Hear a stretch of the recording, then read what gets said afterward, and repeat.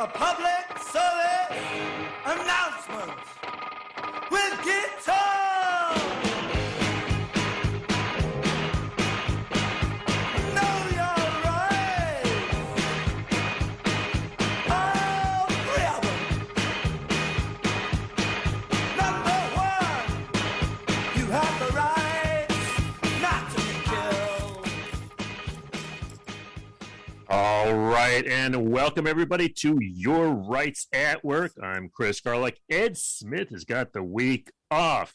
Coming up next, I've got an audio postcard from a civil disobedience action at the U.S. Senate yesterday, and then our interview with feminist and social activist Selma James joins us from London to talk about the 50th anniversary of the Wages for Housework campaign. Go ahead and stay tuned as we go to our audio postcard for the civil disobedience at the U.S. Senate here on Your Rights at Work.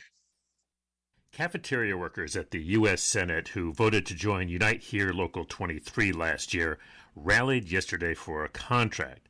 They were joined by Senator Bernie Sanders and Congressman Andy Levin, who was among those arrested when they blocked a street in front of the Dirksen Senate office building. Here's an audio postcard from the action. If we don't get some justice, you don't get no peace. I say if we don't get some justice, you don't get no peace. I say if we don't get some respect, you don't get no peace. The only way the change will take place now is when working people stand up and fight for justice. And what a union is about and what struggle is about is what you have already accomplished. Because you stood together, and don't kid yourself and think there's any other reason, because you stood together and said, you know what? You're not going to lay off over 50 workers. They rescinded it. They're not laying off over 50 workers. You made that happen. So the good news is they rescinded that effort to lay off 50 plus workers. The bad news is you still don't have a contract. So our job now is to work together, and I know that I speak for many members of the Senate. We're going to work together to make sure you get that contract and you get the benefits that you negotiated for. The only way that we ever get our fair shake from people who own the system is when we stand up and when we fight together. We got the power. Union power. We're going to go in the street and we're going to get arrested. You workers, I am so amazed by you. You leaders of this union, you allies, whoever the heck's going out here. I'm just here to stand with you to say if you're willing to put your body on the line, I'm putting my body on the line, because we're not going to give up until you have a just first contract. So you ready to go? You ready to win? You ready to demand justice? All right, let's go. if we don't get it, Shut it down. if we don't get it, Shut it down. we don't get it, Shut it down. we don't get it. I'm so tired from loving. I'm so tired from caring. I'm so tired from housework. I'm so tired of giving my time to meet others' needs. 40 years, it's been 40 years and I'm tired. In 1972, writer, feminist, and social activist Selma James put forward wages for housework as a demand and a political perspective that redefined the working class. She coined the word unwaged, which incorporates all workers without wages, and the International Wages for Housework campaign she co-founded coordinates the global women's strike. She co-authored the classic The Power of Women and the Subversion of the Community, and is the author of other path-breaking writing, including Our Time Is Now, which was just published this month. I talked to her this morning from her office in the Kentish Town Crossroads Women's Centre in London about the 50th anniversary of the Wages for Housework campaign. Selma James, welcome to Your Rights at Work. It is such an honor to meet you. Thank you very much. It's an honor for me to be on your program. So this year, 2022, is the 50th anniversary of the Wages for Housework campaign, which you founded in 1972. And I wondered if you'd tell our listeners, what was the basic idea behind the campaign? You know, the women's movement had begun 2 or 3 years, the feminist movement that I'm talking about, began 2 or 3 years before that. And some of us, I certainly was one, looking for a way of understanding what our connection was with the capitalist world. You know, I knew about work in the community, or work that you get wages for. I worked on the assembly lines in Los Angeles, making various television sets and radar sets for the Navy and various things like that, wiring and soldering, and then coming home as a mother and seeing after my son and helping to see after my husband, and you know, getting up the next morning to do another day. So I knew all about that. And a lot of feminists didn't seem to know a lot, because they said that we should, when I said, you know, we should get wages for housework, because then I felt we wouldn't have to go out to work if we didn't absolutely need to, especially soon after you have a child. You know, they would say things like, well, you should get a job to raise your consciousness. And I always wanted to kill them. Luckily, I wasn't in the gun lobby, so I didn't have to carry it out. But did they know what they were telling me I should be doing? It's what I've been running from, you know, that assembly line, which goes on and on and on and only stops at the end of the day. And so I knew the work of motherhood, and I figured that we had a right to money that was ours by right. My husband made twice as much an hour as I did, and sometimes 3 times as much, because he had, quote, a skill. I had a lot of skill with children, because I had to tell them, no, don't do this, do that. Pick the baby up now. No, don't pick the baby up now. You know, I had a lot, nobody paid me for that skill, but they paid him for his, and it was lucky, because that's what we lived on fundamentally. And I knew I was entitled to financial independence. So I figured that I should be paid for my work. Now, what I didn't know at that point was that there was a mass movement for wages for housework going on in front of my face. It was growing at that time when Sam, your friend, was just an infant. But it was a growing movement of single mothers, and they were demanding welfare and a welfare check, and it was welfare for the caring work that they were doing, and they were spelling it out, although I didn't know it then. And the thing about it was, probably the reason I didn't know was that the women who were carrying that struggle forward were almost always Black. Mm-hmm. And the Black women's movement, which this was, and the white women's movement, which feminism, so-called feminism was, were not together. They were racially divided. And they were also divided in the sector. That's very, very important, because the working class women were the Black women, and the women aspiring to middle and upper middle class jobs, that was almost exclusively white.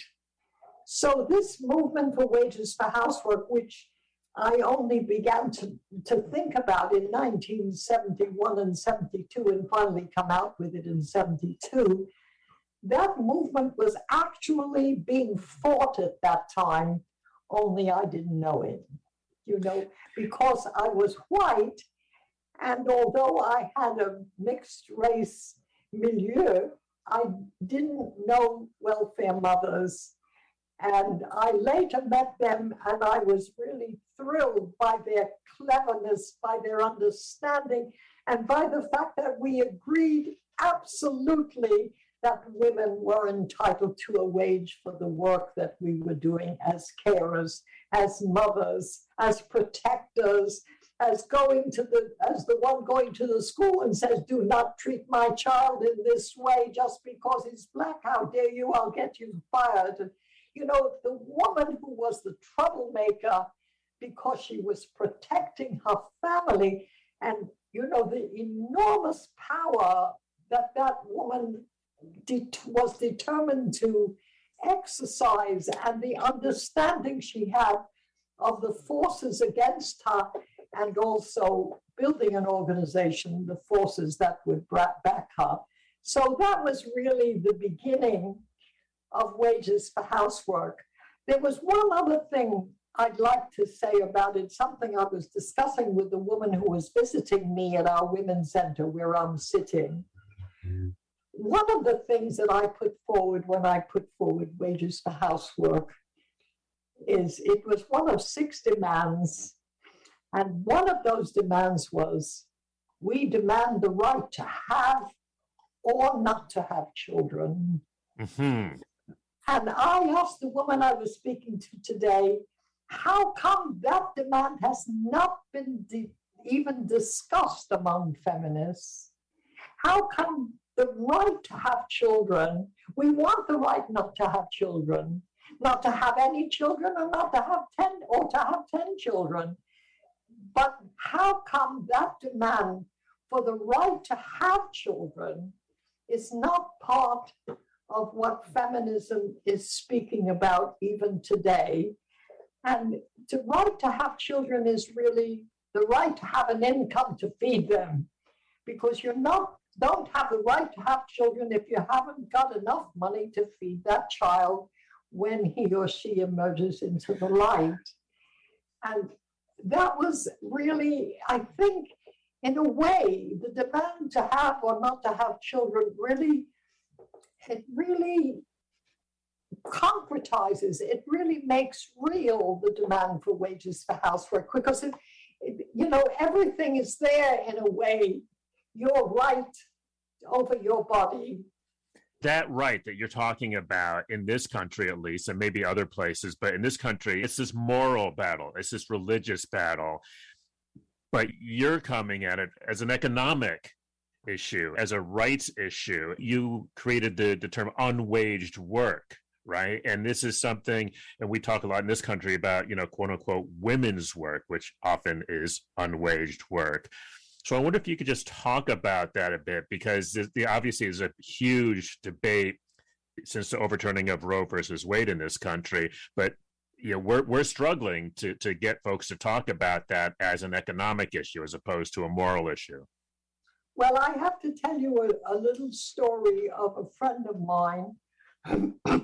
When I lived in Spain, my husband was writing a book and we wanted to live cheaply while he wrote it, and we went to the south of Spain and lived there for a few months till he almost finished the book, and then he was interrupted, etc.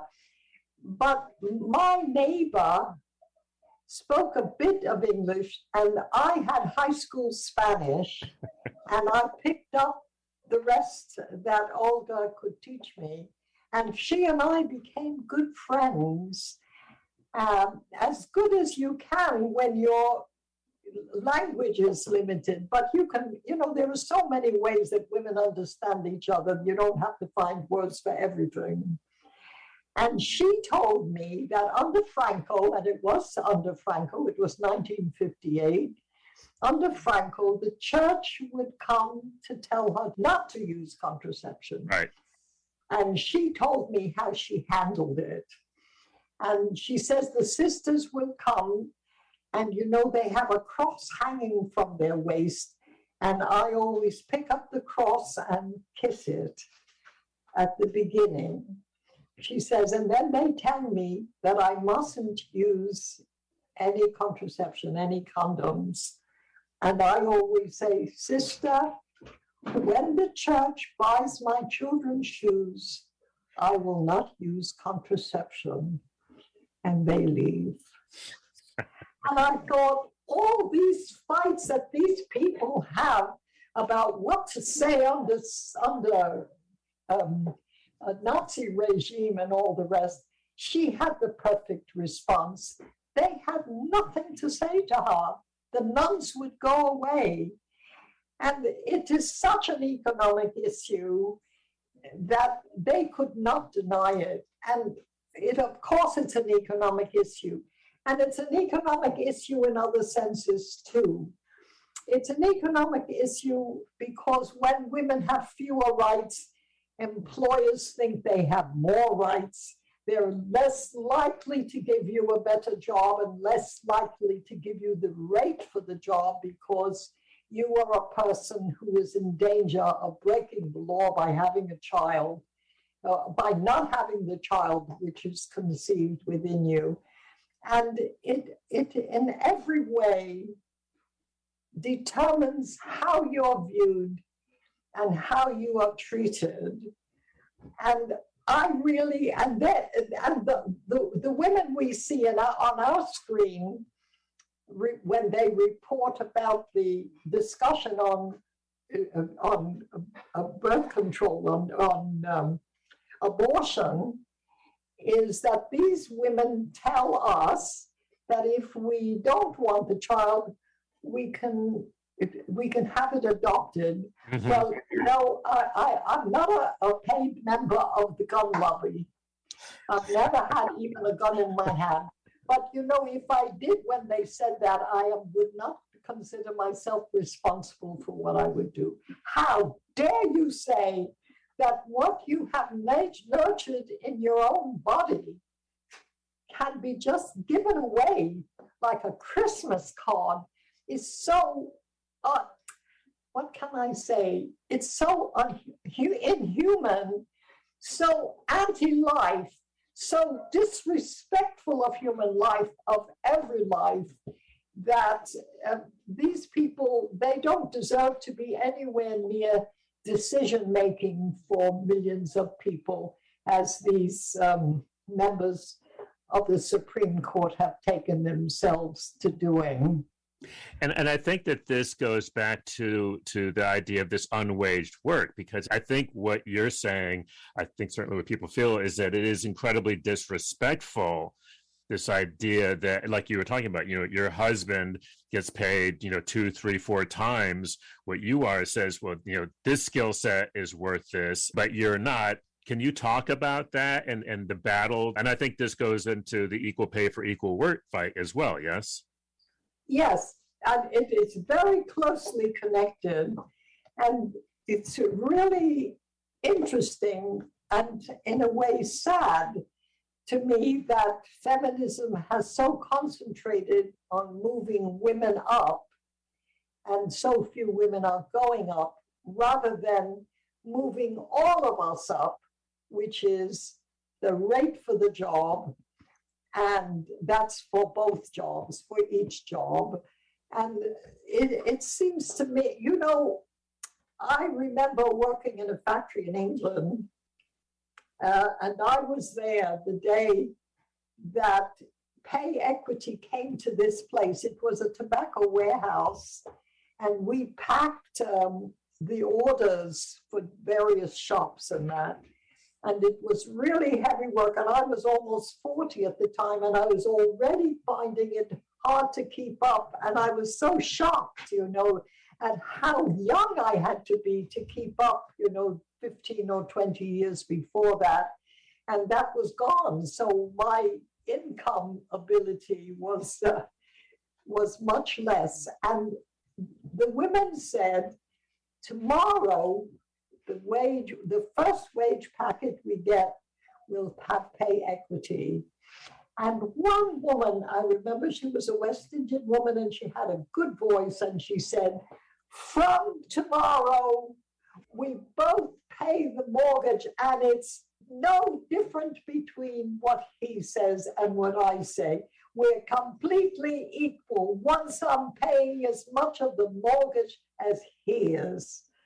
And, people around me smiled, the women smiled, nobody responded. It was a statement that stood, like was given out into the air and dominated the room, but nobody responded because everybody knew that some great truth had been, echoed at that moment in time.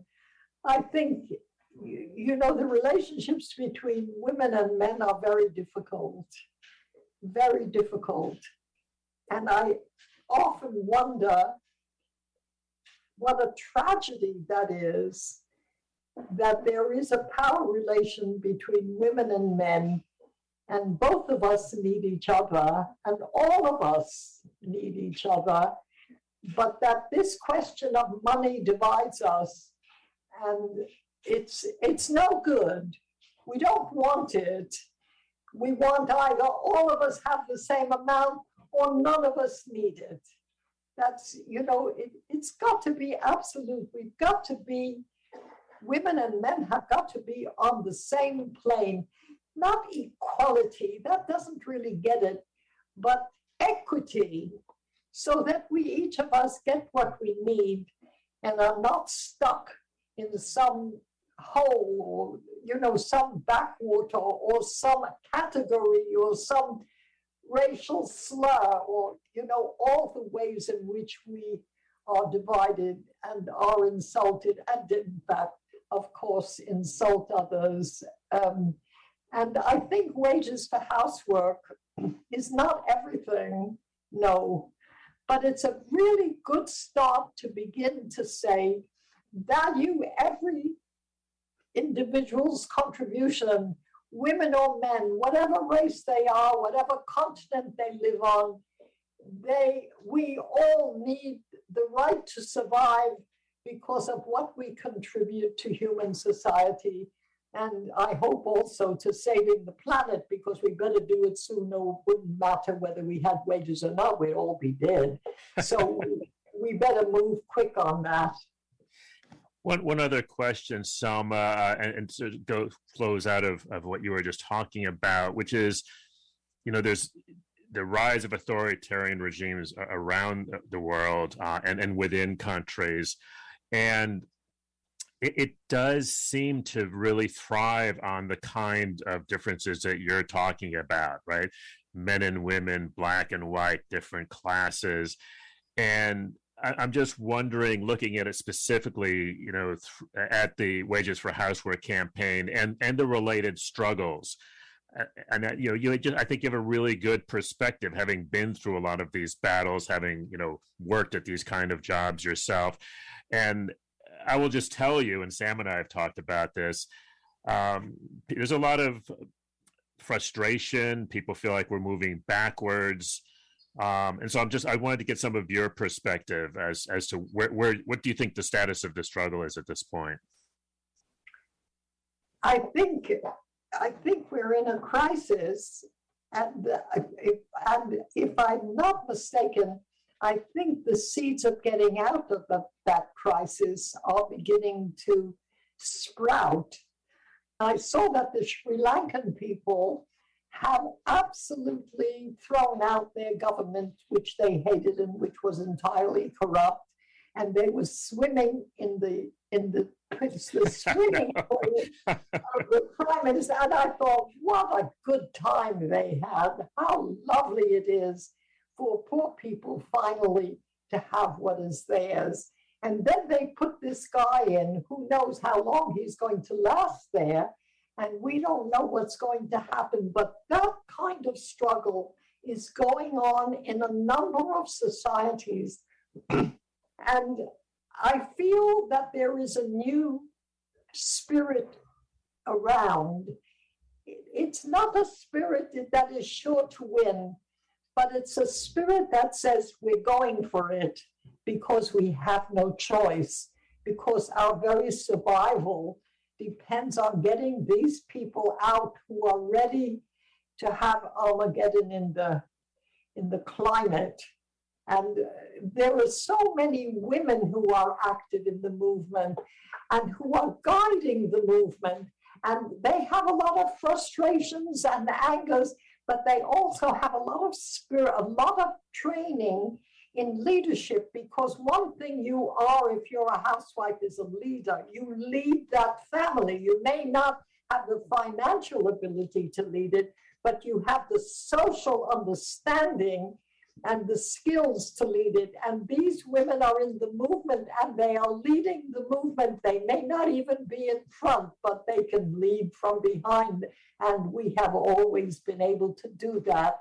So I think it's up for grabs now. I know what side I'm on. I know what side you're on. And I know what side many millions are on. And we just have to get it all together. And now's the time.